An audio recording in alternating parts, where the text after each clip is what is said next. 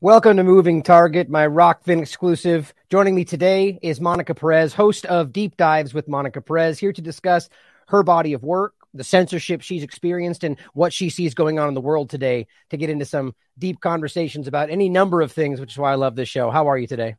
I'm great. Thanks for having me. It's great to share a screen with you one-on-one. We've been on Union of the Unwanted together, but this is more fun.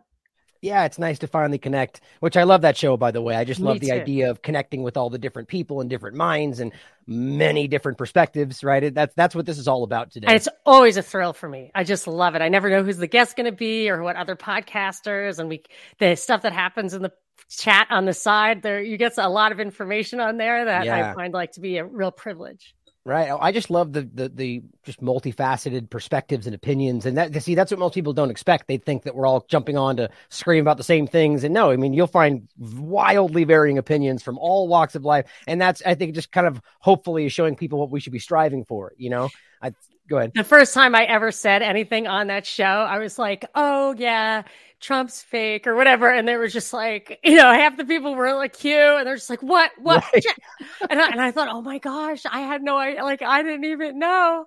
So anyway, and then I was like, they're never going to invite me back. But of course, then other people chimed in and I always get invited back. Well, the primary people behind it, Ricky and Sam and Charlie, they again, all have varying opinions, but very much open to the idea of, which I think we share, the idea of the two-party illusion, right? The idea that this is not really what it looks like today. Totally. For sure. And that's a really important part of all this. I mean, to me, the most important part. And I feel like I'm almost beating that dead horse to a degree today, where it's irritating people on all these sides, even people maybe in the middle. But I see it as the linchpin that is stopping everything from changing at every main topic. I agree. And what's even worse now than when I first discovered that is that both sides are really post-ideological. So even if you looked at old Swedish, quote, socialism or whatever, if they had a real authentic belief in the ideology and the government was trying to implement that, I think any ideology would work. Now they kind of have the same ideology, which I call the liberal fascist center or the welfare warfare superstate. And the two-party thing is used only exclusively to divide the people and get them to think that there's an opposite. But it's getting more and more like a football game, where it's like, I think everybody's playing the same game. They're just wearing different colors. The world's not going to change if one side wins or the other. Everybody's praying for the right outcome. It's become all form and no function even at this point, I think. Absolutely. Well said too. And I mean, that's so incredibly important, that the idea of what this is doing and how it divides. And, what's frustrating, the analogy used there, I've been saying this for a while, the team sport politics. That's exactly what this has become, where we've, interestingly enough, we saw the topic on, I think it was Bilderberg, of post-truth world, right? That was a while ago when that was already kind of happening. We all see, but then we saw this weird shift 2016 forward, where I argue that's what they were aiming to create. A situation where, as a phrase I've been using a lot lately, that everything means nothing, nothing means everything, really, it's whatever they say in that moment. And people on the sides march along with it or disagree with it. What are your thoughts? That's funny, because I had an observation about Obama and then a similar observation about Trump, which was, I remember when Obama was running, there was really no meat on the bones. You would have, they called it hopey changey. You'd have posters that were hope and change. And I made the analogy of Doctor Who's psychic paper. So he would go and give you a white card, and on it, you would see whatever he was telling you. I'm from the FBI, you would see it. So right. I was like, Obama's psychic paper, you just see his campaign platform as whatever you want. He said nothing and you projected everything. Whereas Trump had a very similar impact, but he had the exact opposite thing. And I coined for that the art of ambiguity. So he would come out and say, the immigrants are a bunch of rapists and they're also nice people. So if you ever try to have a conversation with somebody who's like, you can't say immigrants are rapists, right? And they'd be like, but he said they were nice people. You're completely misquoting him. I'm like, I know. I'm just saying he says everything, and you pick what you want and the other side picks what they want, and it still means nothing.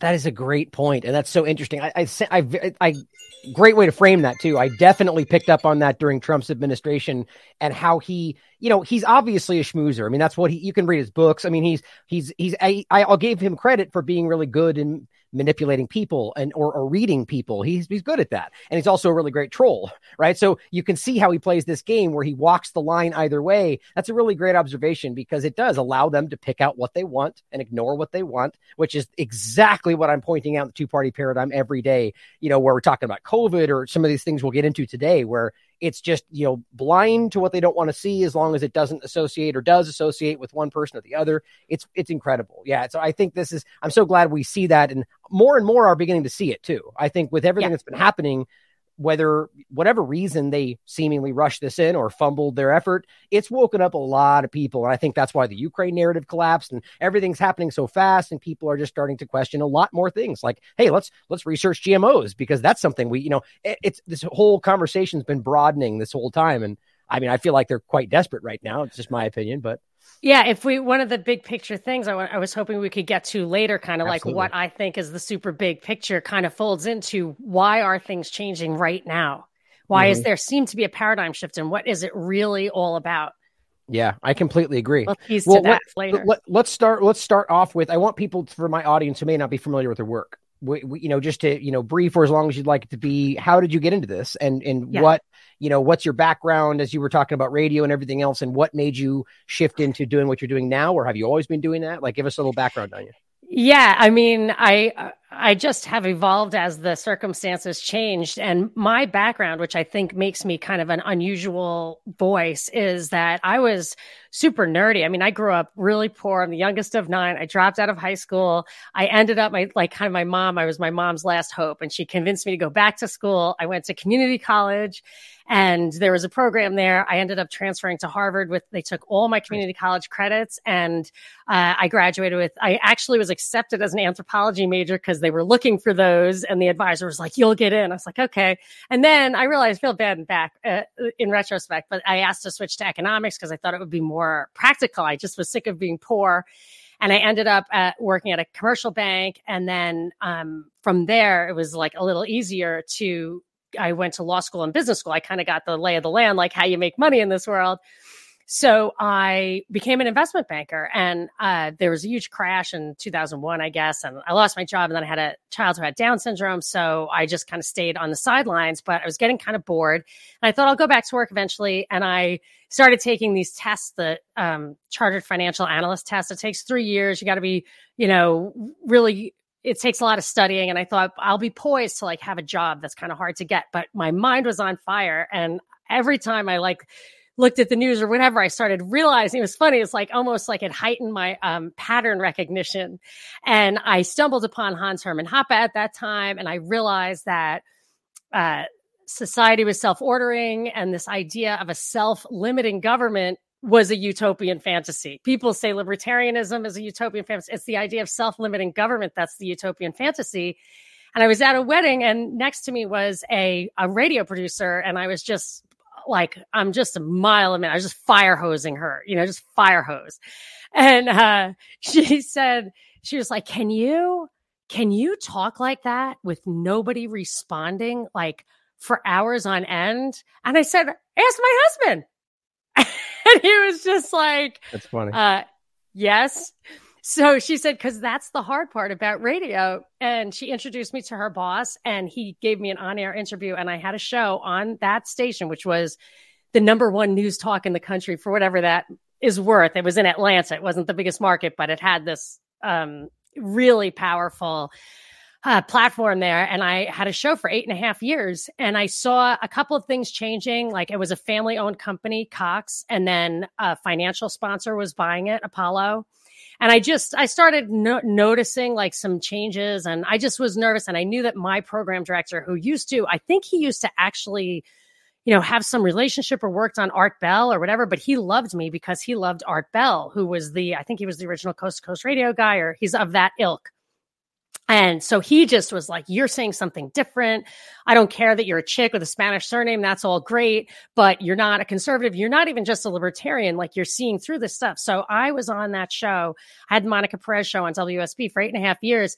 And I mean, even when my producer, who was the gal who kind of discovered me, would tell me like, no, no, no, do not say the Boston Marathon bombing, like that those guys worked for the US government. Like, just don't say any, like, people will run and scream. And that was like the bottom line. The program director was like, you can say whatever you want as long as you separate facts from opinion and people don't run and scream like it's a car wreck. And I was like, okay, I had to get the hang of that.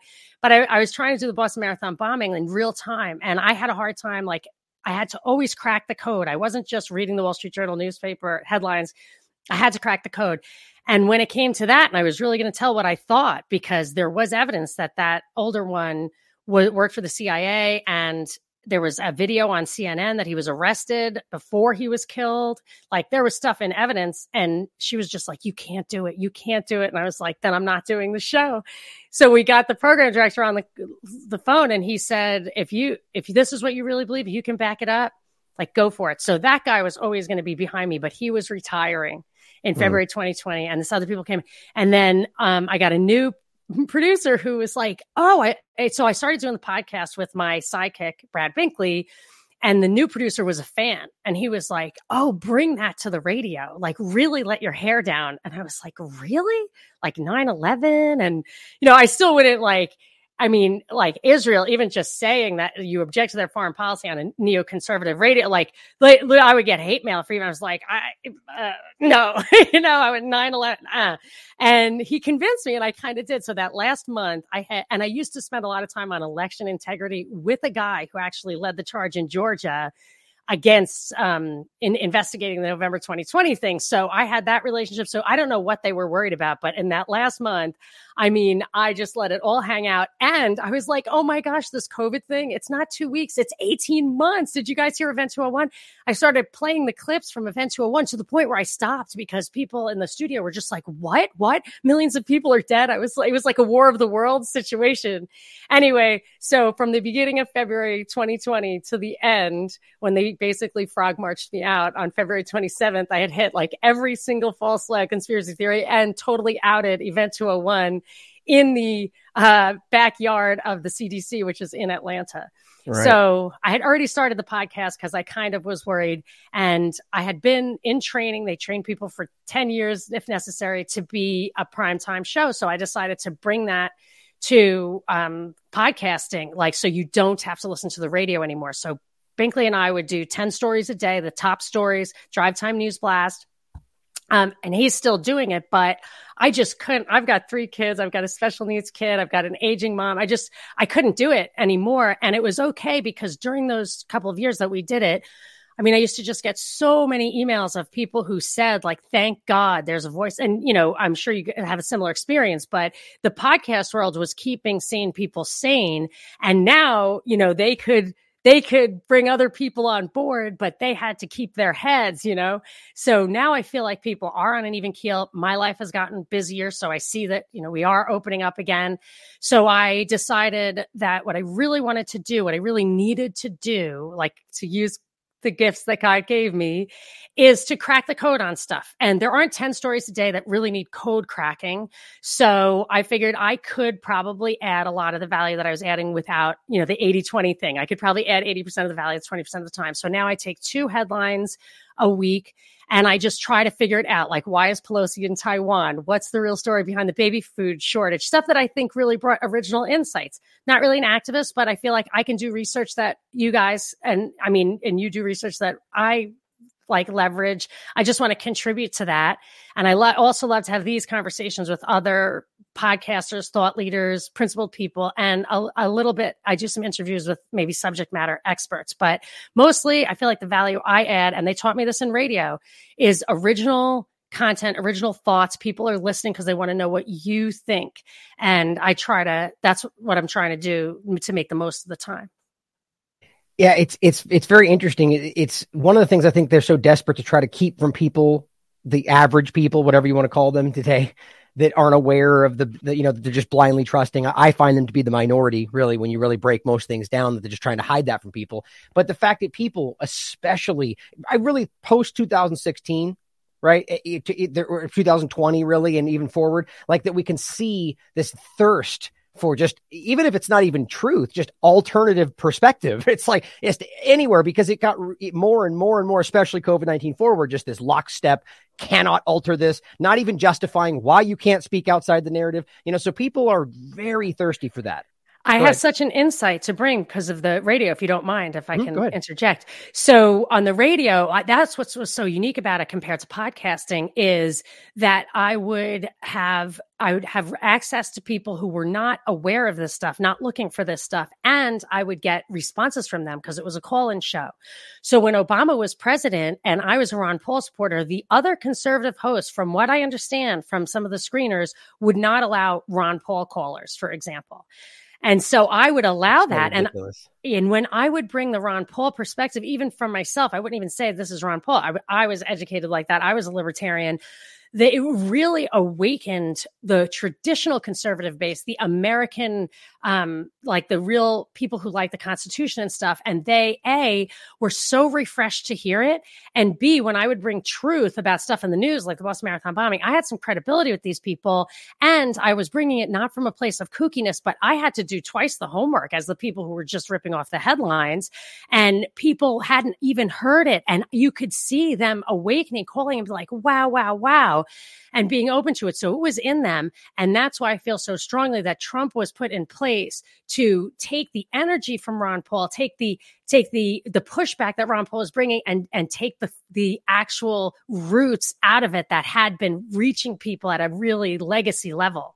That is I love that. I mean, this is what I've been saying for my audience since, and I don't know how any of us could know for sure how or why this was done, but I agree with you 100% in the fact that I believe that Donald Trump was, like, for instance, here's one of the examples of something we do know, which is that the WikiLeaks documentation showed that their emails were that between Clinton and her group were like making sure that Trump was on that final stage. We know that because there's email proof. Now, does that mean they thought that because they thought it would make her win for sure, or something else? Right. That's definitely possible, but yeah. Right. But my thought is that whether the apparatus, not Clinton's administration or potential administration, but the apparatus that was driving the agenda, wanted to make sure Trump got elected, because the very reason he would pacify the most alarming group to them, the constitutionalists, the militias, right? And look what happened. I make this joke all the time about if Obama had done even a 1% of what Trump did during his administration, they would have freaked out, march to the streets. They would scream martial law when he blinked too hard. But Trump steps in and literally declares martial law, and they're like, hey, it's good because he's on our side. I mean, 100%. I mean, absolutely 100%. And the way I put it is, if Hillary had extended executive orders or emergency measures called Operation Warp Speed, you would have 4 million long guns on the mall. You would have 4. And at the beginning, I was like, let's go July 4th, 2020. Let's tell them to stop that stuff. I couldn't get answers from anybody. All the people who were organizing Obamacare rallies that I went to, crickets. But I'll tell you some tells on why he was on that stage, or how I think that it was for real, a kind of a setup. Jeb Bush is extremely competent. He's competent to the point of being overly, almost cynical, overly polished. And when he got on to the stage and Trump made a fool of him, to me, I felt that was him taking a dive. I kept talking. So I felt like it was him taking a dive. Same thing with Jeb put out commercials hitting Marco Rubio, which was they were so bad. It seemed like he was trying to lose on purpose. And don't forget, Jeff Zucker, he trained Trump as an actor on The Apprentice to play the boss, to put that idea into their people's heads. And right. There were articles written by people at CNN saying Zucker said to be soft on Trump. We have that hidden audio between Micah and Joe Scarborough and Trump. I don't know if you remember this. I think Hank Azaria or Harry Shearer brought it out, saying he said, hey, don't ask me any hard questions. And they said, okay. I mean, how telling is that? I actually hadn't heard that about Zucker in regard to taking it soft. Doesn't surprise me at all. I mean, that fits with what I perceive this to be. So how does a supporter or actually an anti-Trump mentality person look at that and think, it just blows me away what the partisanship, what I call the two-party illusionists, will choose to ignore in real time, because that's willful ignorance. That's a choice to ignore the reality. And it was real time, because I was writing articles about this while he was still running. And one of my articles that I just kept adding to was zero cash. How can he be winning? I don't know if people remember that. He spent zero when it was otherwise billions of dollars, like McCain or Obama, like dropped out of his deal with McCain because he wanted to spend so much campaign money, and Trump spent zero. Like it just didn't add up. That's an interesting point, because you can see historically that I'm sure it's changed over the years. The last time I looked was a few years ago. It's something like 96% of the time, the person that spends the most amount of money wins the election, which is very alarming, but nobody cares, right? It's like, but that's interesting though. So there's a lot of examples that suggest that there was some, go ahead. And I used to say, like, will you accept my theory if in the end we are not headed in the right direction when Trump is finished? If we are not I'm not even saying we have to make progress. We have to be headed in the right direction. So either he's pulling back or he's pulling back the arrow and it will let fly. Like he's either pulling back on globalism or he's giving them the resistance they need as a launch pad. And I feel like that's what it ends up being. Yeah, great and point. Trump might not even know it, but I think he does. But I think he knows enough not to care.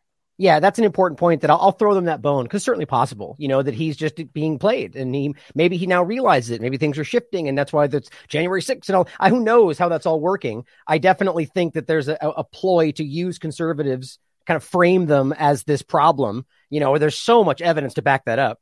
Go ahead. You have a thought on that? It makes me super sad, because the people who loved me, liked my show, loved Ron Paul, loved Trump, they are in our basket. They're not a basket of deplorables, but they're in our basket. And one of the things I was reading, this old Cass Sunstein thing about how to destroy truth movements and how to disrupt conspiracy theories. And they say the most important thing, or one of the most important things, is to interject into community competing narratives that will cause infighting. And I always felt like that was really a shame. Well, there's so many examples of that. I just made this point the other day about like 9/11, for example. And even with COVID, where we're at now, it's like the thing I see, we'll just start with COVID, actually. The thing I see a lot, and this is a valid point to be made. And honestly, I'm on the fence in regard to like germ theory, terrain theory. I think there's valid points to be made on either sides of this. And I don't think these things have been fully defined. I honestly think that we don't fully understand it. And that's why these are the varying theories. But my point is that, I'll be having conversations objectively with people, trying to convince them that not that I believe that these germs are the danger is here, but look at what they're saying. And here's how you can contradict their narrative using their own arguments or their science.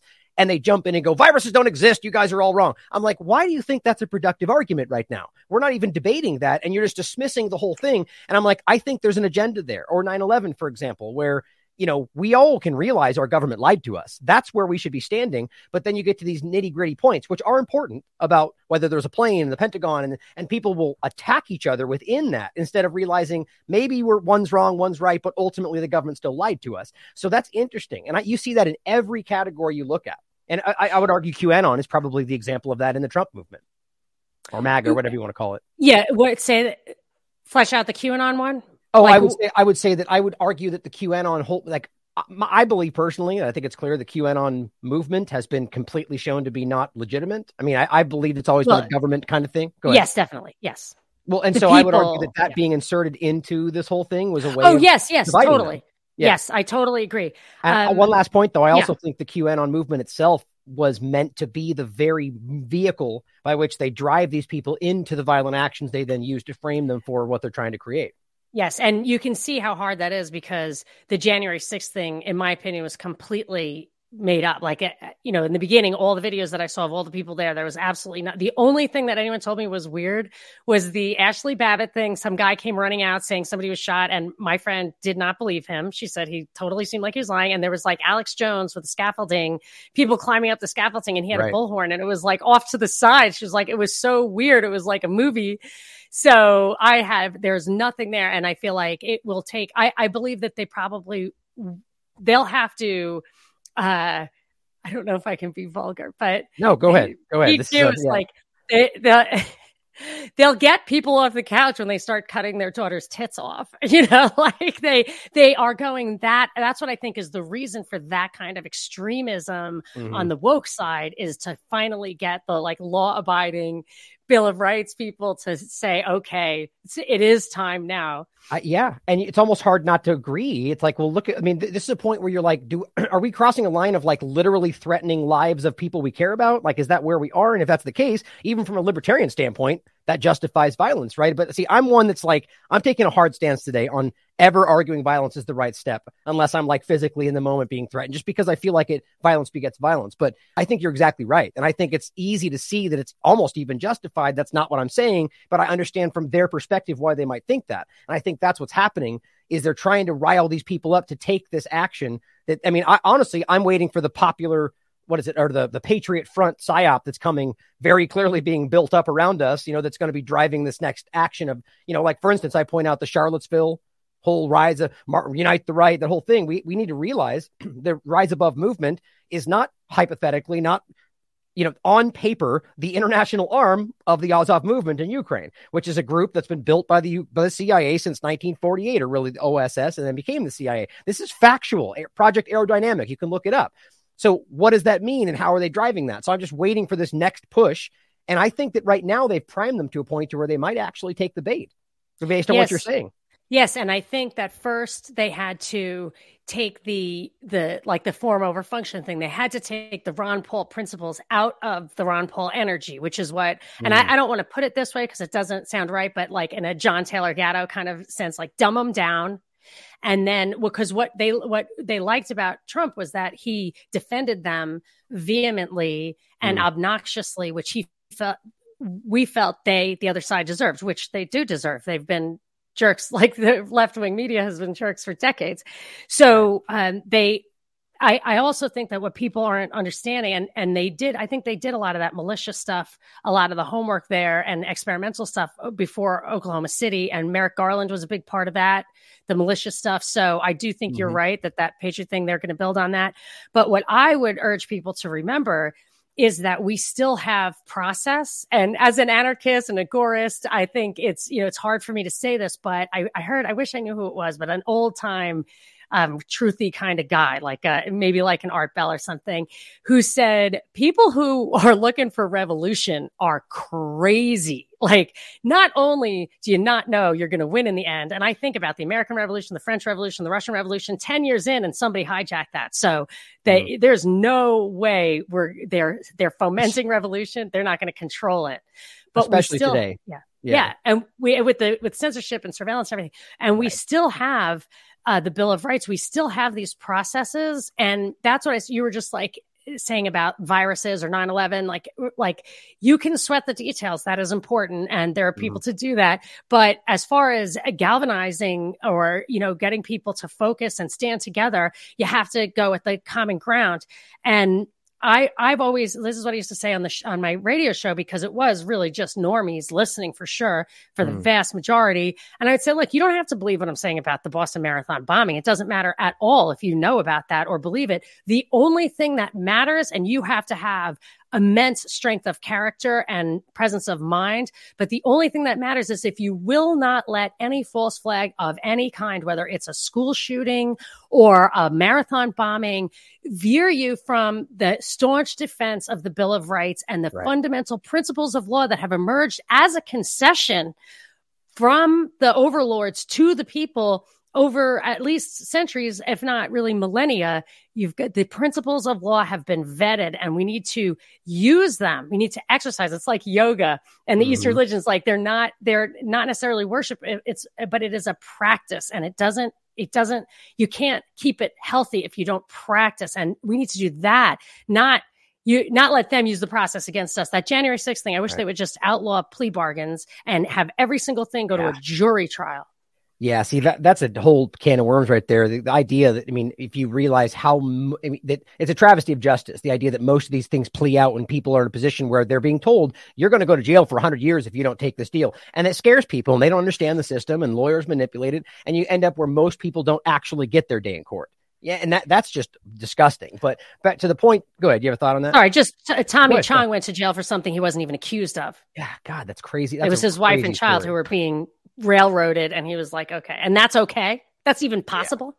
Yeah. It's like I mentioned this the other day in regard to thing, like I was talking about abstention and how that's regarded as some anti-American thing, even though it's a valid political choice during an election. But the idea that jury nullification is something that people they're actually going out of their way to attack people who try to inform people about jury nullification. For those who don't know, it basically means as the jury, you have the right, regardless of what the judge or anybody else says, to decide amongst yourselves that there is not enough evidence to go forward, even if they generally think he's guilty. I mean, that's crazy. And that means the power is in your hands, guys. So they don't want you to know that. You're allowed to nullify the law. You can say this guy broke the law. It's very clear, but I don't care. The law is nullified, and it's against the law for the lawyer to tell you that.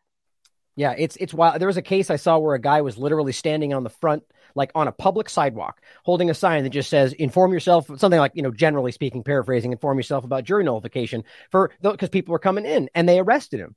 Like, and what's the standing for that? Like, he's on a public sidewalk, and they acted like he was influencing the jurors. And I'm like, by telling them their rights, like, it wasn't telling them anything about the case. But anyway, that kind of stuff is every day in this country and everywhere around the world. And it's upsetting. But to the idea of how this is being used, like to your point, they're using these equivocating points today, saying, well, fire in a theater, and we have to use this idea to remove this right because it's not okay, or that hate speech is violence. And this is where this all goes today. And it's like they're chipping away at these things one by one. And to your point, we need to maintain our understanding of them and practice these on a daily basis, because one by one, they're going to slowly use some justification to remove these from us, And I would argue one of those main points is censorship, right? I mean, that's one thing that we were going to talk about today. And I think you've been censored plenty throughout your career. And I'd like to hear. Like originally, yeah, I know. Before it was cool. It was it was so novel that my boss at WSB, when I got a strike on YouTube for putting up a show that I had broadcast off of WSB. So it was on the airwaves. I put it on YouTube, and it was taken down for bullying Sheriff Israel. And I remember my program director was like, that is so awesome. You need to play that up. We could even make an ad to say, like, banned on YouTube, broadcast on WSB, like, listen to the Monica Perez show. And then that was in 2018. And that was shortly before my WordPress site that I was totally tricked into getting that thing taken down. Really pissed me off. And then later he said to me, like right before the end, he said, hey, you will never, ever be taken off the air for something you say on the air, unless it's like curse words and cost us $50,000. But if you get canceled, if there's an uproar on Twitter of something that you say, because I'm active on Twitter, he said, I will not be able to protect you. So the worm had turned so much that even though they wanted to stand firm, and they did stand firm, they were like, you'll be useless, you won't be a viable show if you get canceled in the national, and that, I mean, that's how much it changed in 2 years. Can you speak on the WordPress part of that? Because see, this is where that's an early example of where I think we're about to get to more, where people's domains and actual like hosting level will be removed. That's why I was like annoyed at the whole Alex Jones thing, because both of his experiences have hurt other people and really play into some of the strategies that Cass Sunstein recommended. But in the WordPress thing, so there was a picture that went around of Noah Posner. May I speak freely? Yes, because we're on Rockman, right? Okay. Absolutely. So there was a picture of Noah Posner that was shown. It was in the hands of a Pakistani mom outside a Pakistani school massacre. And then it was also shown on the BBC with a different name. Now, it was his exact picture. He was wearing a little leather bomber jacket with a sheep's collar, I think. And so it's the exact same picture. I knew the kid's name at Sandy Hook. And here is like Abdul Alababa or whatever, like some really extremely Muslim sounding name. And so definitely a different world. And I just posted something that said, this is crazy.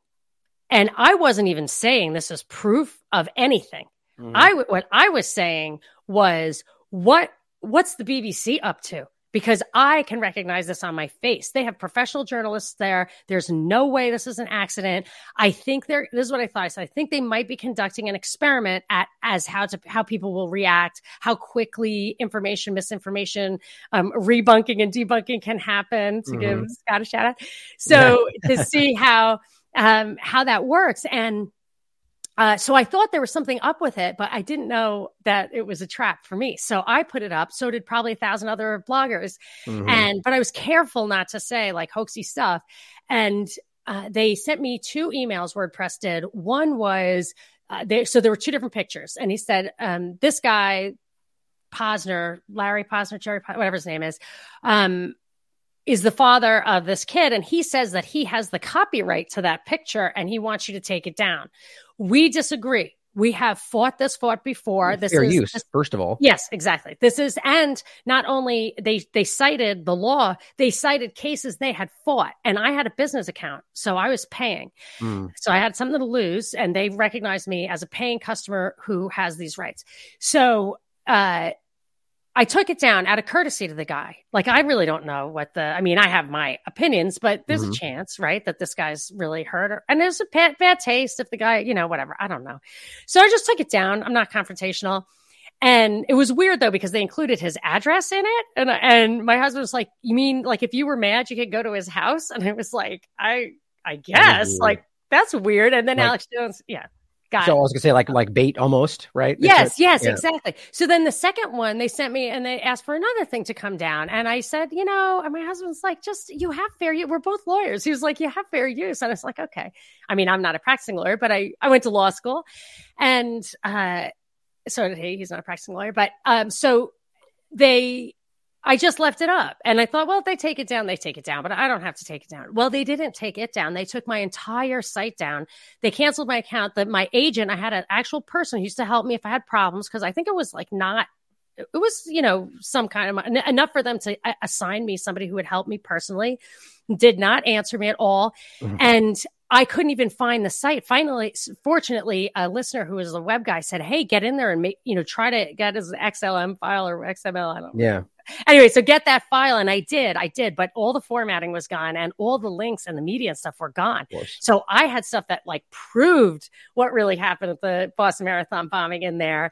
And it's such a jumbled mess. And it really took the wind out of my sails. And I used to blog regularly, like write really good articles. And I'm not proud of it, but I never wrote an article again. And I tried to pay somebody to like go through and fix it all up, but it was just a mess. See, I would argue that's part of the exact reason, and not a conscious choice. It just ended up that way. But that is the reason they do things like that, to affect your work and to slow it down. And just to take the point of something like Sandy Hook, this is where we need to draw these lines. And I'm tired. And I've been saying this because of COVID, but in every possible way. Like, I feel like I've just made this decision like a few months ago. I'm not like I ever really soft pedaled anything. My audience knows that, but I am done in even the ways I do it, soft pedaling these things that we know are right. Like, for instance, like the fact that we have the right, free speech and otherwise, to speak about these things. I don't care whether it hurts somebody's feelings. To be quite honest, from a journalistic perspective, I don't care if it upsets a parent. The bottom line is we have a right to investigate these things and research, because people deserve the truth. And to be quite frank, I've made very clear in previous discussions, there's a lot of things about something like Sandy Hook that are questionable. I mean, that's a real statement that's obvious to prove. Now, does that mean that I think every other thing that's been said? Well, I don't. I mean, I couldn't say that because there's a lot of things that have been said, but there's a lot of conversation about whether they're hoax or fake or people died or they didn't. And the point is, we should be allowed to discuss that. I don't care how taboo it is, or something like the Holocaust, for example. Why are these topics off limits? Doesn't that show us that there's a problem? And that's what really frustrates me about that. And the fact, last point, that you got your whole site removed for simply having the discussion it shows you where we are. And you are an early example of that. And look at where we are now, as they're being proven in COVID, which we'll talk about in a second, to be wrong. It's very interesting.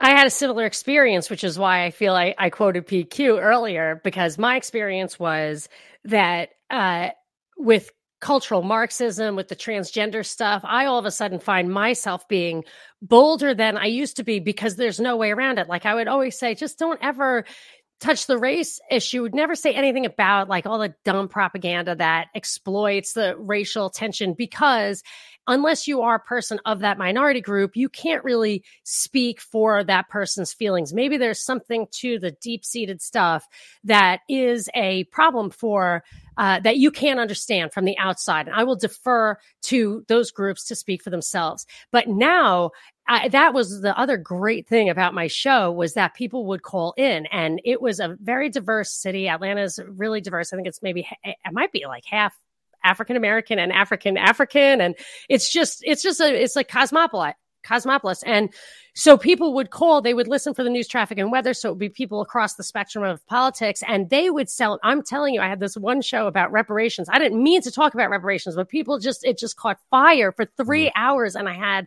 mostly liberal Black Atlantans saying this will just cause problems. Like, we don't need any more division. And I still have relationships with some of the people who used to listen to me on WSB. So I know now that, and gay stuff too, like some of the transgender stuff or the really histrionic, gay pride stuff, that not every gay or lesbian or any sexual orientation is on board with the politics and the imagery and the exploitation and the approach. And, not everybody has a fuck hate sticker on the back of their, it's just, and it makes you, everybody has to go into these baskets, and then you're not supposed to, it's supposed to keep you from being able to have discourse about how those groups are exploited to undermine their own liberties. We're all in the same basket when it comes to losing our liberties. And it's just like with the false flag thing. I don't care if you believe that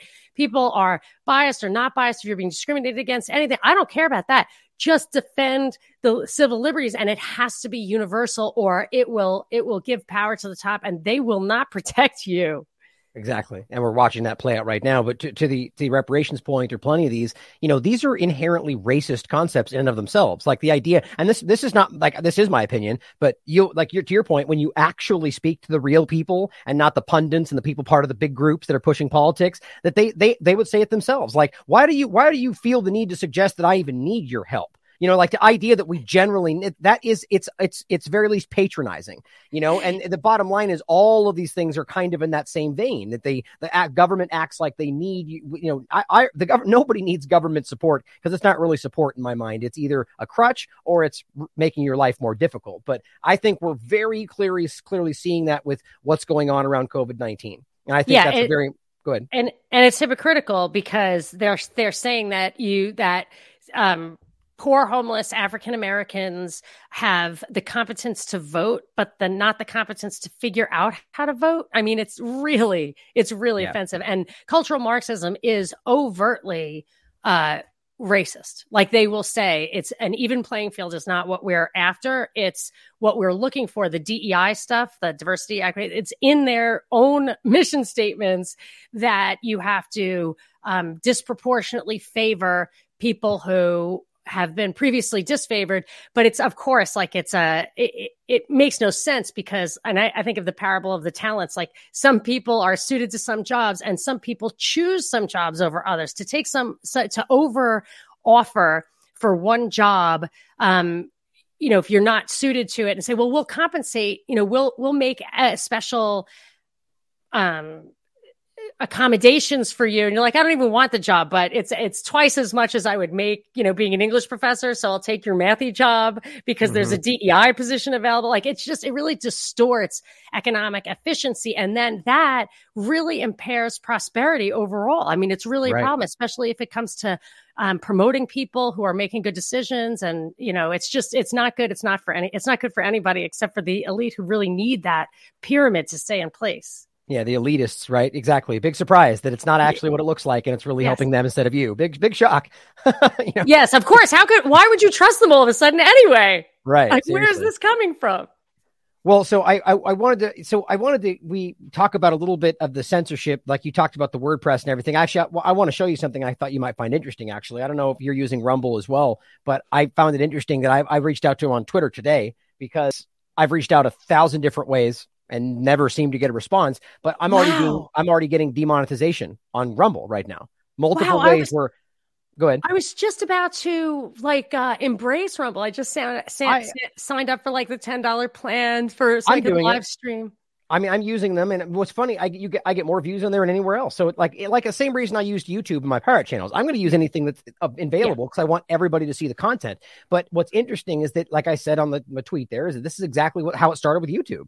Demonetization. And why they're not just doing that because if they are just doing it because they don't like the topic, that's even worse, quite frankly. But I argue it's because they're being driven by advertisers or whatever else. And that's not okay. Like, you can't stand there and act like you're different than YouTube if you're just going to do the same things. Now, I don't know My point is they won't respond to me. I didn't just do this first. I've been trying to contact them for like 2 months, asking them why I have a video that's like 600,000 views and I made like 3 cents. I'm like, well, that doesn't make sense to me. And nobody responds. So I don't know where that money, bottom line is a lot of this is happening. And I think we should be very concerned about, we shouldn't put our eggs in one basket ever. I think that's an important point there.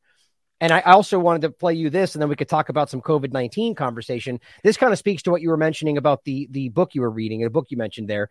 And let's play this real quick, and you could tell me what you think about. I didn't bring it up here. One second. Hear it. No, hold on. I haven't played it yet. I'm grabbing the video right here, and then I want your thoughts on this. It's very interesting. Sure. And this has to do with COVID specifically. That's the main reason people aren't aware. So what I say is, to paraphrase Noam Chomsky, the American economist, the doctors and the general population don't know what's happening, and they don't even know that they don't know. Yes. So I think people need to understand the structures that are in place that allow what ultimately is misinformation, or certainly misleading information, to disseminate amongst doctors and the population, is rooted in too much unchecked power by entities whose only purpose is to gain profit, not to look after your health. And I'm talking about the pharmaceutical industry here. And they have captured the regulator. And just, Donald Light, sociologist in the BMJ, recently said, people need to understand that the regulators are, as long as they continue to be captured by industry, cannot be trusted, because they are selective, they withhold data, and then this ultimately has a detrimental effect if they are approving drugs without rigorous, independent, critical analysis of what that data tells us, and then how does that data get translated into the conversation between you and I, between the doctor and the patient or the member of the public. So if the doctors are misinformed, the patients then get misled and misinformed. Right. See, it's the key point there. They don't know that they don't know. And that's the important part. Like, this is the idea of one of the key points that come out of the CIA operation. Now I'm blanking on the other term, about conspiracy theory push. The idea that, well, how can they all be involved? We all hear that from that, that's not how this really works. It's decentralized from top down. They don't know. And the point is that these people have been trained over the years to trust what they're told from the CDC and so on. And I think that's so incredibly important for people to understand. And I think it is coming out right now. But do you have any thoughts on that clip? Yeah, I was thinking that, didn't we mention earlier that first they had to dumb people down in the Trump thing to, I forget what the point was, but first they have to dumb them down, and then in the medical schools, they don't teach them nutrition, they don't teach them holistic stuff. So already that's why STEM, if you ever saw that, this was great work by Alex Jones, even though I feel like he's causing us problems now with forging the way, whether he knows it or not. But Charlotte Iserbyt, who was in the education department of Reagan, and she came out and just said that that STEM is bad. Science, technology, engineering, and math takes out the liberal arts, which free men need to be able to engage in civics. And that's what the Romans did to the Greek slaves. They couldn't afford to have them understand philosophy, politics, ideology, rhetoric, especially. So STEM, she thought, was a subversive movement. And that is really how the doctors are taught. They're not taught from a holistic point of view. And then there are two other things that I call like the ethical glass ceiling, which is kind of what Updike said was you can't get a man to understand a concept, something if his paycheck depends on him not understanding it. Right. There's two mechanisms for that with the medicine is the malpractice insurance. There, you can be sued for malpractice only, or you'll lose only if you deviate from the norms. So it doesn't have to be like a normal tort where it's like in good faith or blah, blah, blah, or did no harm basically, but like it has to do harm. But malpractice means that you violate from the norms, and the norms are set by these other bodies, the American Medical Association or the professors or whatever. And then the other thing is the hospital affiliations. So almost all doctors now are affiliated with hospitals, and if they lose that, they lose a big bulk of their business. And that goes to Zbigniew Brzezinski's Crisis of Democracy, which was from the early 70s. And he talks about if you want to get people in line, and he was responding to the Vietnam protests, which were probably set up anyway, but it still gave him a platform to respond. And he said that what you need to do is make sure that everybody is beholden to, dependent on a non-democratic organization. So get them into a union, get them into an institution, in this case, affiliated with the hospital, affiliated with the university. And then you also have the problem of like the research capture. So government gives research money and the corporations give research money to the universities. They control the research. They control what is researched. They curate it, and then they capture it for patents. So they've got it sewn up from what we can know, what we can do, our freedoms. And then even in the end, most egregiously, I think, they take our tax dollar. We're mandated to buy the vaccines, and our tax dollars a lot of times pay for it. That was in the bill that Biden just signed today.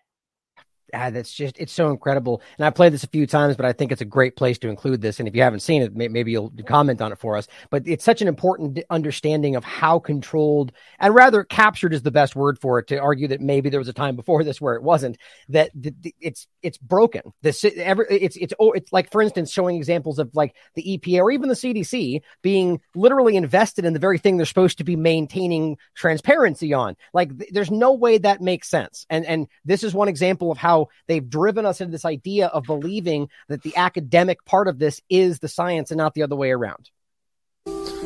People talk glibly about science. What is science?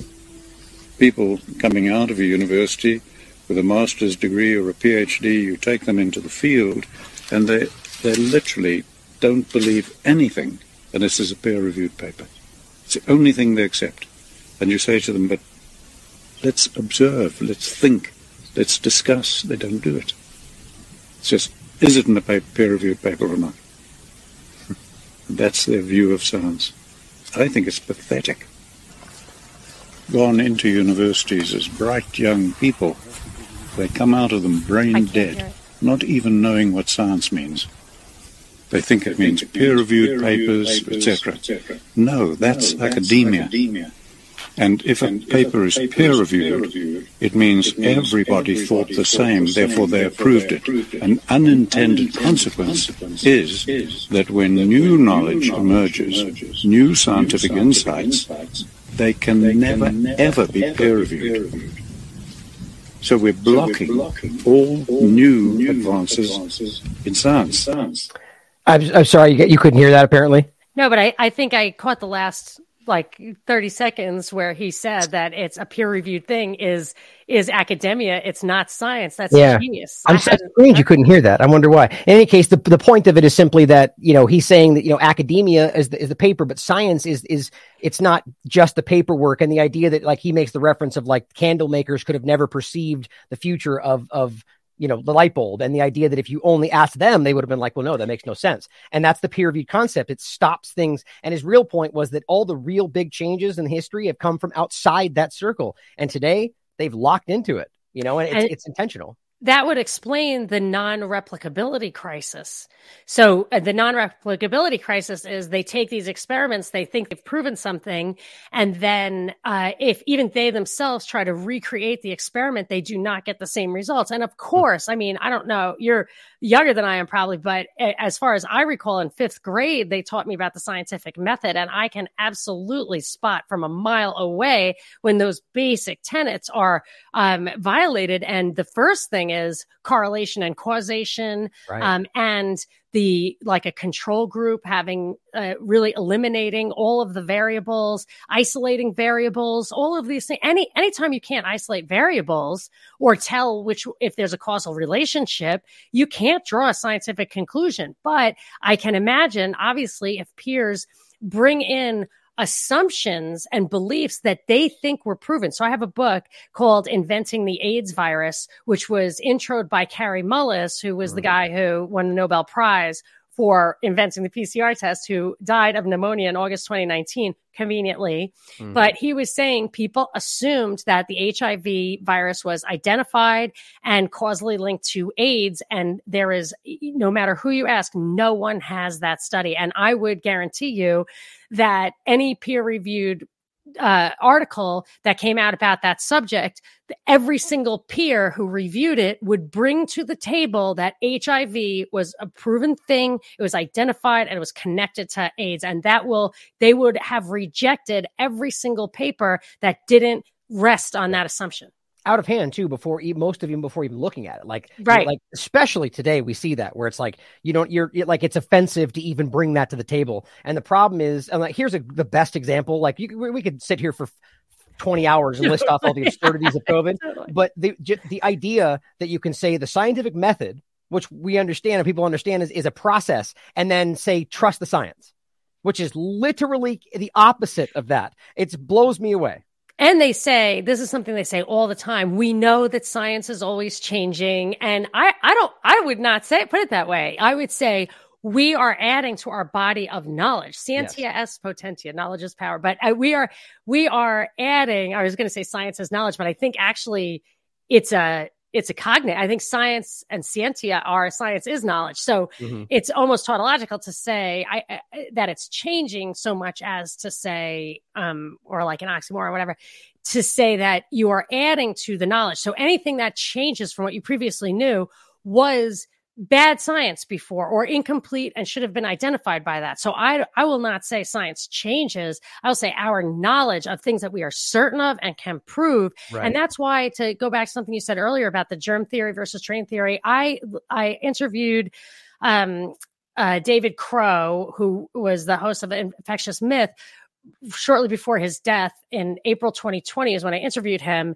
And I was completely, again, it was like years before that I had discovered him. And I thought, yes, this viral theory just doesn't make sense. Other theories make more sense. And then I was absolutely out there with that. And then I got COVID twice. Once was the first person I interacted with who had been recently vaccinated. And then more recently when a vaccinated person literally coughed in my face. And I'm like, wow, okay, well, I definitely just got this from that person, because then she got it the next day and I got it the day after that. So I'm theorizing that they have been working on gain of function for so long that they actually have made and they have worked on contagious vaccines. That's at the extent we're experiencing contagion right now. It is actually a function of gain of function. It may not even exist in nature, but I can't deny observing that it's happening right now. And that's an important thing to, that's why it's you have to approach these things with a little bit of humility, because you can get pissed off at people who are blind to the possibility of viral theory being wrong. But it is important to have the discernment to know what you absolutely know and what you don't absolutely know. And that goes to these guys, the academics who think they know things that are really just assumptions. Well, yeah, I mean, the entire history of the human species is rife with we know for sure, and then, oops, wait, we evolved our opinion. And this is the idea of, I would frame it as science evolves, right? And that includes the idea of, and that's important. The body of work doesn't just get discarded because there's a new observational study the CDC just did in 30 seconds. And it would explain previous stuff. Yeah, right. Exactly. And you involve it. And that's why it's evolving. But that's the embarrassing part about the way that they do that today is, well, they'll argue, it evolves, but then also say it's settled when they want to. And those things don't work together. But that's the whole damn thing, And real quickly to your point, and I find this really interesting. And let me know if you do have to go. I know we're slotted for an hour. The idea that this self-spreading vaccine is very real technology that they've been researching for a long time, that Johns Hopkins put out an entire thing during COVID about how that is the future of these vaccines, not animal versions, because that is where it began, but human to human self-spreading vaccines. And the crazy part about it is I argue, or at least theorize, that is what this is, right? Because we have proof. Here's what's funny. I was called out, in fact, by the CDC on Twitter.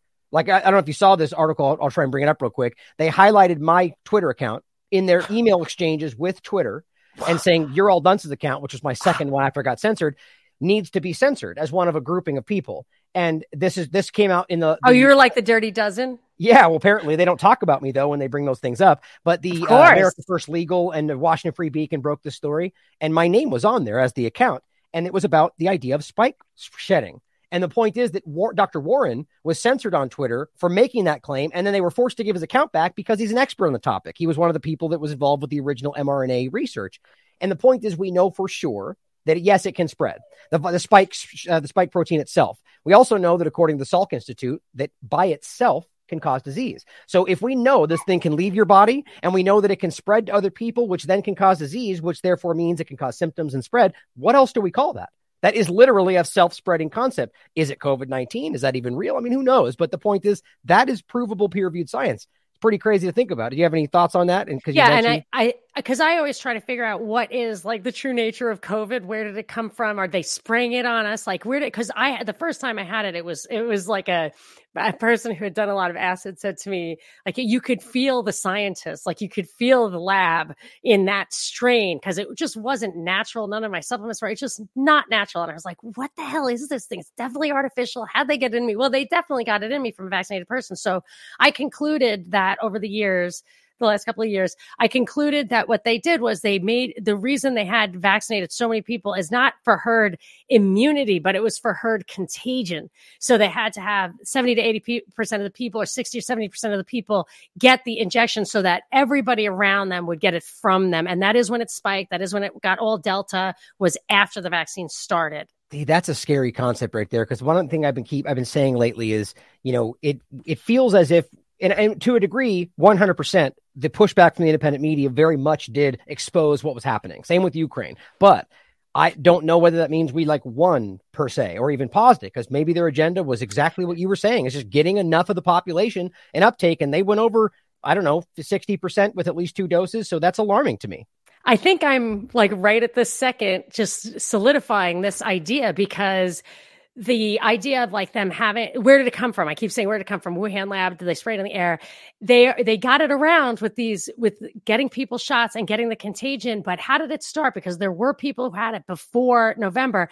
And here's the thing. I noticed, I call it the AstraZeneca effect. The 4 places that AstraZeneca did their trials are the 4 places that the variants of interest on the CDC website emerged. It was South Africa, Brazil, Kenya, and the UK. There was something in Japan, but they discontinued that for a while. So the 4 variants of interest came from the 4 exclusive in both directions, came from those 4 places. So it is possible that this entire thing was never emerged organically from a lab or even gets sprayed on, but really only originated from injections and then contagion from there. Could be. That's my working theory. Yeah, I'm trying to grab a thing I wanted to share with you. So I have a very, very interesting opinion on this and how this, I think, since Omicron ultimately shifted. And this has to do with the Botswana government. It's basically, let me just grab this, see if I can bring it up real quick. I'm trying to do a quick search for it. Yep, there it is, I think. Yep. So many of those African guys were killed. Well, here's what's interesting is that the Botswana government, I'm frustrated that I can't grab this right now, but the Botswana government put out a tweet that I've showed this many times that basically said that there were 4 foreign nationals in a diplomatic mission was where they first discovered Omicron. And then that spread to South Africa. Now they weirdly just don't talk about Botswana. So I believe, and even Gates spoke up and said, Omicron's like its own vaccine. So I'm thinking, was that the beginning of this new stage of this? And we saw the big change in all the BA4 and 5 and all these different things. Maybe I can try and find it. Do you have thoughts on that? Yeah, no, I did it. It is really suspicious because I remember absolutely distinctly it coming out of South Africa, and I don't remember the Botswana thing. Although the first thing that I looked up when I saw that Moise, that martyr to his country, the head of the president of Haiti, who was assassinated so in February 2021, he arrested some people who he caught in a attempted coup organized by the Americans. Anyway, he was ultimately killed. And the first thing I looked up is what's the vaccination rate in Haiti? And it was 0. And then the COVID rate was almost 0 as well, although the only 8 people who died of COVID there, something like that, was a Supreme Court justice, a legislator. And I just thought that was funny. So, but the Africans, I think I saw a research study that said why did 53 African leaders all of a sudden die? And I think it's highly correlated with their rejection of the COVID narrative and the policies. Yeah, Whitney Webb put out a great article about that. At the very least, it's worthy of discussion. It's really interesting. And not just that, but that the people that took their places ended up being super pro-COVID vaccine. Very strange. I was able to find this. I'm glad. Okay. And this is really interesting to me. Now, this is the Botswana government, blue checked on Twitter. It is their account, just for everyone that might be wondering. Here's the release they put out. Now, I've gone over this so many times, and I just can't get past how important this is and why nobody has, at least on the surface, asked or looked into where these people came from. It says the main point is the new virus, and this is Omicron, was detected on 4 foreign nationals who had entered Botswana on the 7th of November on a diplomatic mission. Wow. Which for those that don't know, that means they had diplomatic immunity, which means they would have been able to bring in whatever they want and nobody would have known. And then all of a sudden, only the thing they focus on is where it's in South Africa. And they're insiders. Right. The diplomats are the insiders. They're probably CIA agents. Some diplomats have their own passports. At the very least, we know that's questionable. And I think it's wildly suspicious that no one's ever talked about that, on a corporate mainstream level. So this speaks to the idea that this was something that might have been intentionally done. And, I'm not saying I know that for sure, but if anybody honest should be able to consider that based on all the things we just talked about, the provable peer-reviewed science that suggests that's possible. And it was exactly 1 year after the first rollout. So it looked like November 2021. And it's, I feel like they have I used to do a lot of research on PSYOPs, and they do things like that. Like they have phases. And as the phase rolls down, they either pull back or they double up. And then sometimes you see backstories and narratives changing and rewriting history a little bit. That's usually because they're like, this is going great. Let's do another one. So I'm always suspicious when it's 1 year later, we, release phase 2. Right. And, it's really hard to know whether this was, trying to maximize the damage. A lot of people argue depopulation. And, for some reason, that one doesn't really connect with me for a lot of reasons.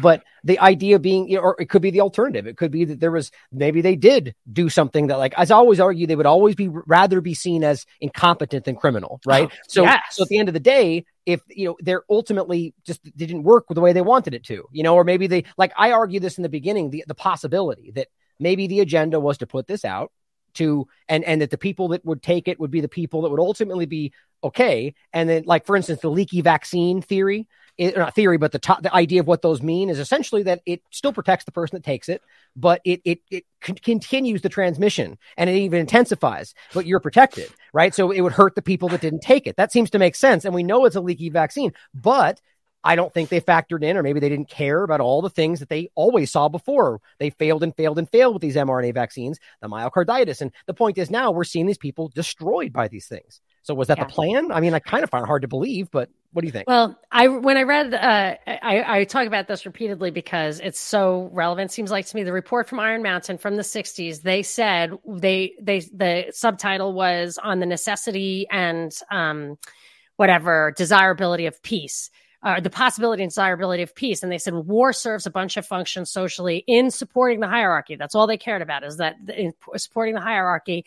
And one of the things is population control. But the only weakness of war is the absolute best way of doing a lot of things, occupying men and all this kind of stuff. The one thing that it's weak at is when it depopulates the young, strong, healthy ones. You actually have to, it eliminates the diseased.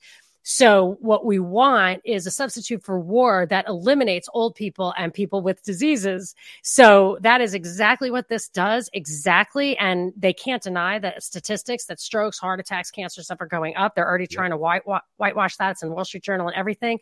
So they're clearly trying to cover that up. But I think that I'm confident that the reason they use the spike protein is that having those really tiny little clots and all that. I mean, the spike protein is a fusion protein and it makes stuff fuse together.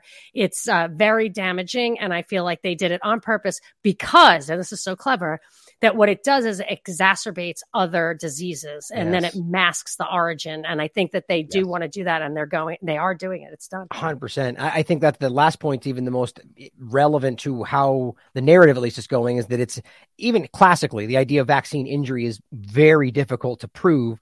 And you find conversations before COVID clown world where they say, well, if you have a problem and the vaccine was taken before and there's no clear alternative cause, that's usually a good indication the vaccine was the cause. Not for sure, but today that's not allowed to be said out loud, but we're seeing that play out. I even just saw a great article put out by Steve Kirsch, and I think working with Dr. Ryan Cole, and really saying, here is the outline. Here's what you should be doing to find out whether this is a vaccine injury. The CDC is willfully being blind to it because they don't want to see the problem.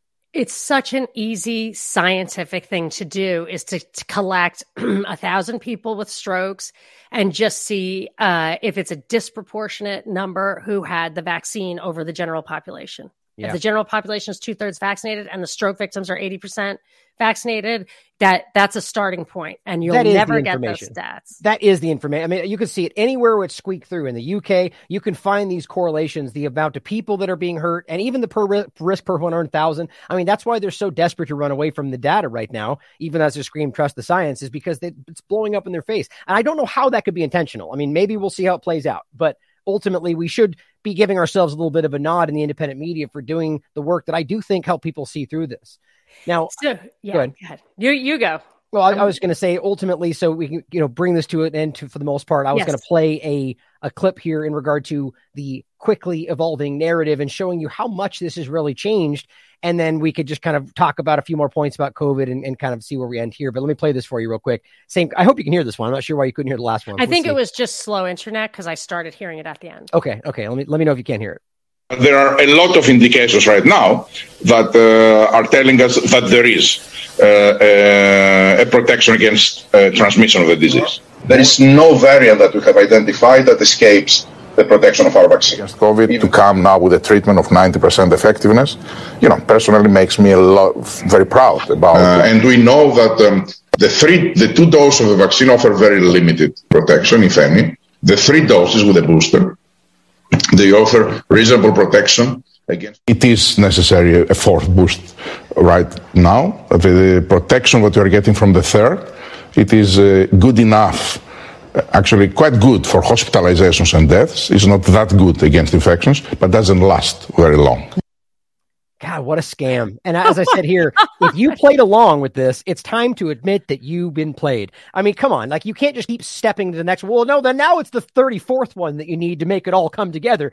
It's just, it's so obvious that they're at least trying to keep this going. I mean, isn't that embarrassing? Yes, and I think it rests on getting people to have no confidence in their own critical reasoning abilities. Yeah. And I blame like psychology and sociology for disconnecting us from accepting the evidence of our own eyes. Like, right. Oh, I must have had a mental block about, whatever. It's just like, no, he's saying this. You need to trust your own instincts. And ultimately, it always comes down to is the moon landing, anything you ask people, why do you believe it? Always, always, always.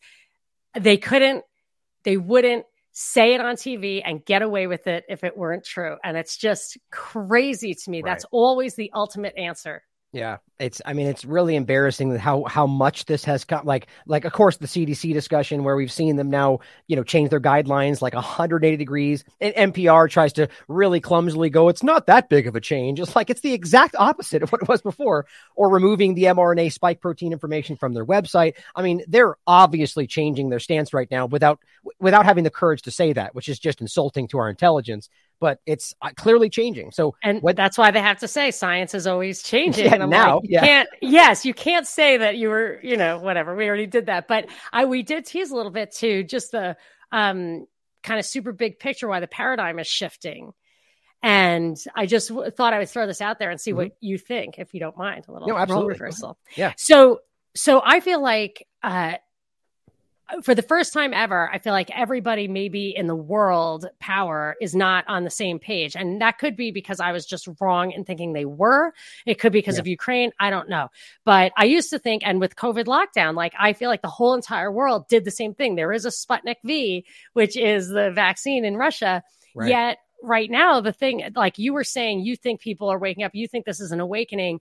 I do think that the, big T, they are on the run a bit, but I don't think they're on the run from big U, us. I think they are on the run from a peer competitor.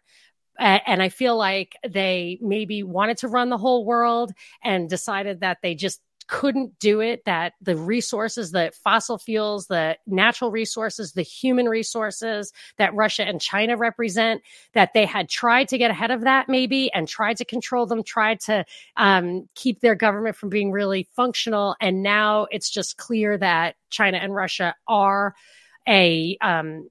going to negotiate for a bigger piece of the pie. So maybe they're deciding to make it an oligopoly instead of a monopoly. But I just was wondering what you think. That's my working theory on that now, and how that folds in with all the COVID stuff and what seemed to be lockstep around the world. Yeah, that's really interesting. I tend to see the two things as connected but separate in regard to the Great Reset, and then even just COVID policy or what's going on with Ukraine. Like, it's very clear that from a political level, at the very least, they're playing adversaries. And there's like even Corbett's work in the past has shown very clearly there is connection between the U.S. government with China and changing, giving information and so on, usually through Israel. But there's a lot of connection there that they don't want people to think about and talk about. But they are adversarial to some degree. I mean, there's politics involved. There's on the ground. There's the individual people within these governments. Like, for instance, I don't believe people like Pelosi or Lindsey Graham, these people are even remotely in the know of what's going on. I think these are some of the most uninformed people on the planet, I think, alongside the talking heads in the news that think they're in the know because they know a guy in the CIA. They think they know everything, but they're the most, that's my opinion anyway.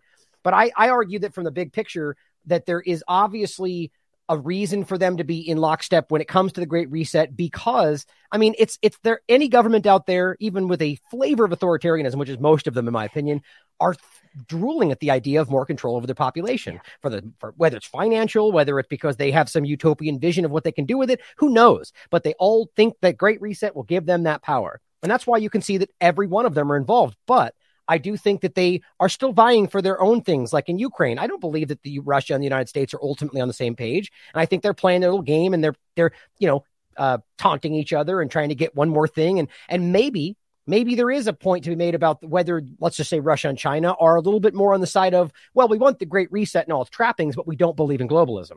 Right. So we'll come along with you, except we're going to draw the line where you get to take our choices away from us. These are all valid points to be made. And I think that's part of what we're seeing. That was absolutely fantastic. I totally agree with you there. And I will give you an example, and then I'll add one thing. And because I know you have something too. So the fact that Putin didn't out ISIS. So he was going for Syria, and ISIS is us, right? Why didn't he say that? He didn't say that because he uses ISIS in his own arguments for things that he does that he might feel like he needs to get. So like, all propaganda isn't for the American audience. Some of it is for the other audience. And it's a very powerful tool. I totally agree. And he will use that. Something else, and I think this plays to our advantage, is that he just did a speech like yesterday, or the day before, where I believe he talked about, to me, it left an impression. I'll have to reread it, but about like morality and values and self-determination and goodness and all that stuff. And I thought, this guy really, and I think you've referred to something like this, really gets to take the high road. It's his competitive advantage right now, as is a level playing field. It's always the underdog always wants the level playing field, always wants the rules that constrain the other guy. So, because it does come off as a little disingenuous from like a KGB guy. Maybe he's seen the light, but I think that they are using that. But I think that's good. That's like a limited hangout. I love limited hangouts. They're for me. Well, I get more out of them. Right. And I have mentioned this many times, and I'm glad you brought this up, because I think, again, who knows for sure? I think this is the thing. I like to make fun of the corporate media today. Not like there's an endless amount of reasons you can make fun of them for, but how really childish and just unjournalistic it is to speak to what you think Putin thinks or feels, or what his plans are. You children do not know what he thinks, feels, and it's so stupid to argue that, but that's because they have a propaganda political reason to do so. But I often argue that it makes sense to think about how, in a position that you might be in as Russia or China, whether or not you care about people's civil rights or whether you care about doing the right thing, to play that role in a time when it's never been more obvious the U.S. government is playing the role, at the very least, of the bad guy. Now, I don't think they're playing any role at all. I think that they're just showing their true colors, at the very least, the government, not the American people. Those are two very different things. They are not the country. That's one of the biggest illusions of our time, convincing us the devil doesn't exist, kind of a thing, right? It's like, they're the same thing. And we're all, if you hate the government, you hate the country. Those are illusions. But that Putin specifically, I think, is behind his science out of playing the good role in counteracting what the U.S. is doing. And you can see plenty of examples of why that may not be what he believes. But to your point, maybe he did change. Maybe he did realize that's better for his politics, or maybe he genuinely wants to do the good thing. I don't know. I don't believe that, to be quite honest. But I think you can see examples of even China beginning to do certain things like that, where they're trying to show you that, look, we're doing the right thing by these people, or we're investigating this theory, even though the U.S. government won't let it. That's playing a role, I think. Yeah. If he feels like being religious, if he feels like exploiting religion or appealing to the religious side of people is the way to go, I feel like that's the way I felt about Ron Paul. Like, I love Ron Paul. I don't think he's a limited hangout, but even if he were, I would say, hey man, if you think that you have to give me Ron Paul to keep me happy, I am like honored. If you think that you can give me Trump to keep me happy, like, we're in a sorry state of affairs. So if Putin, and I'm not a hater on Trump, and I like Trump supporters, but you understand what I'm saying? With Putin, it's like, if he's got to find religion and appeal to the goodness in people, good. Great. Yes, that was going to be my last point, is that ultimately, even if it isn't genuine, I mean, it's kind of a means to, and people are going to at least embody that. Like, this is what we say. I think Caitlin Johnstone's the first person I saw say this, is that, you know, if we didn't want good inherently as the human species, they wouldn't pretend to be fighting for freedom and democracy and spreading human rights. They play that role because we want that. So we need to make sure that that's what's happening. You know, I call it the moral imperative. We have a moral imperative, and they have to acknowledge it, even if they are this rare example of sociopathic people who have no soul. You know, everyone has a soul, but like, even if they can't empathize, they need to recognize. Absolutely. Absolutely. Well, I think that's a good place to leave it for today. And I really enjoyed this conversation. We should do this again for sure. Me too. I love the pace. Yeah. Yeah. Some people think I go too fast, but I love it. Well, good. I really did enjoy this. So I'm going to leave us with another clip to last this out. Another great one from, I think it's Milk Day TV. I keep forgetting the channel's name, but they make these great little montage clips of like the same kind of thing with Bourla, the CEO of Pfizer. And we'll last it out with that, but we should definitely connect in the next so many weeks or so and maybe do another focus on some of these topics. So it's been great connecting with you. I'd love to. And I am on Rockfin at the Propaganda Report if people want to sample my stuff without commercials or anything. Absolutely. Well, anything else? Any other links? No, Monica's Deep Dives on the podcast. It's Deep Dives with Monica Perez. But since this is Rockfin exclusive, everybody can go watch my stuff at rockfin.com/propaganda report. Nice. Well, I'll make sure to put that in the show notes and everything else. And Monica, thank you so much for joining me. It's been an honor. Thank you. Everybody out there, make sure you question everything. Come to your own conclusions. Stay vigilant. Vaccines are safe. I promise you they're safe.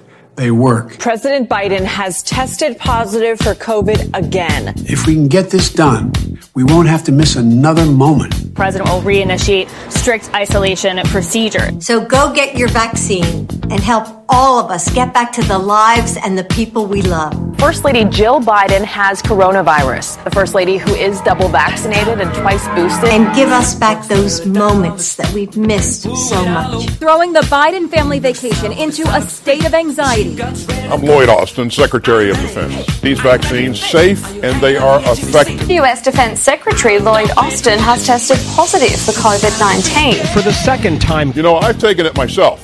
Austin has had 3 doses. There is a protection against transmission of the disease. No variant that we have identified that escapes the protection of our vaccine. Albert Bourla is the CEO of Pfizer, and he just announced on Twitter that he has COVID. He says, I would like to let you know that I've tested positive for COVID-19. I am thankful to have received 4 doses. So go get your vaccine. Get vaccinated. It's safe.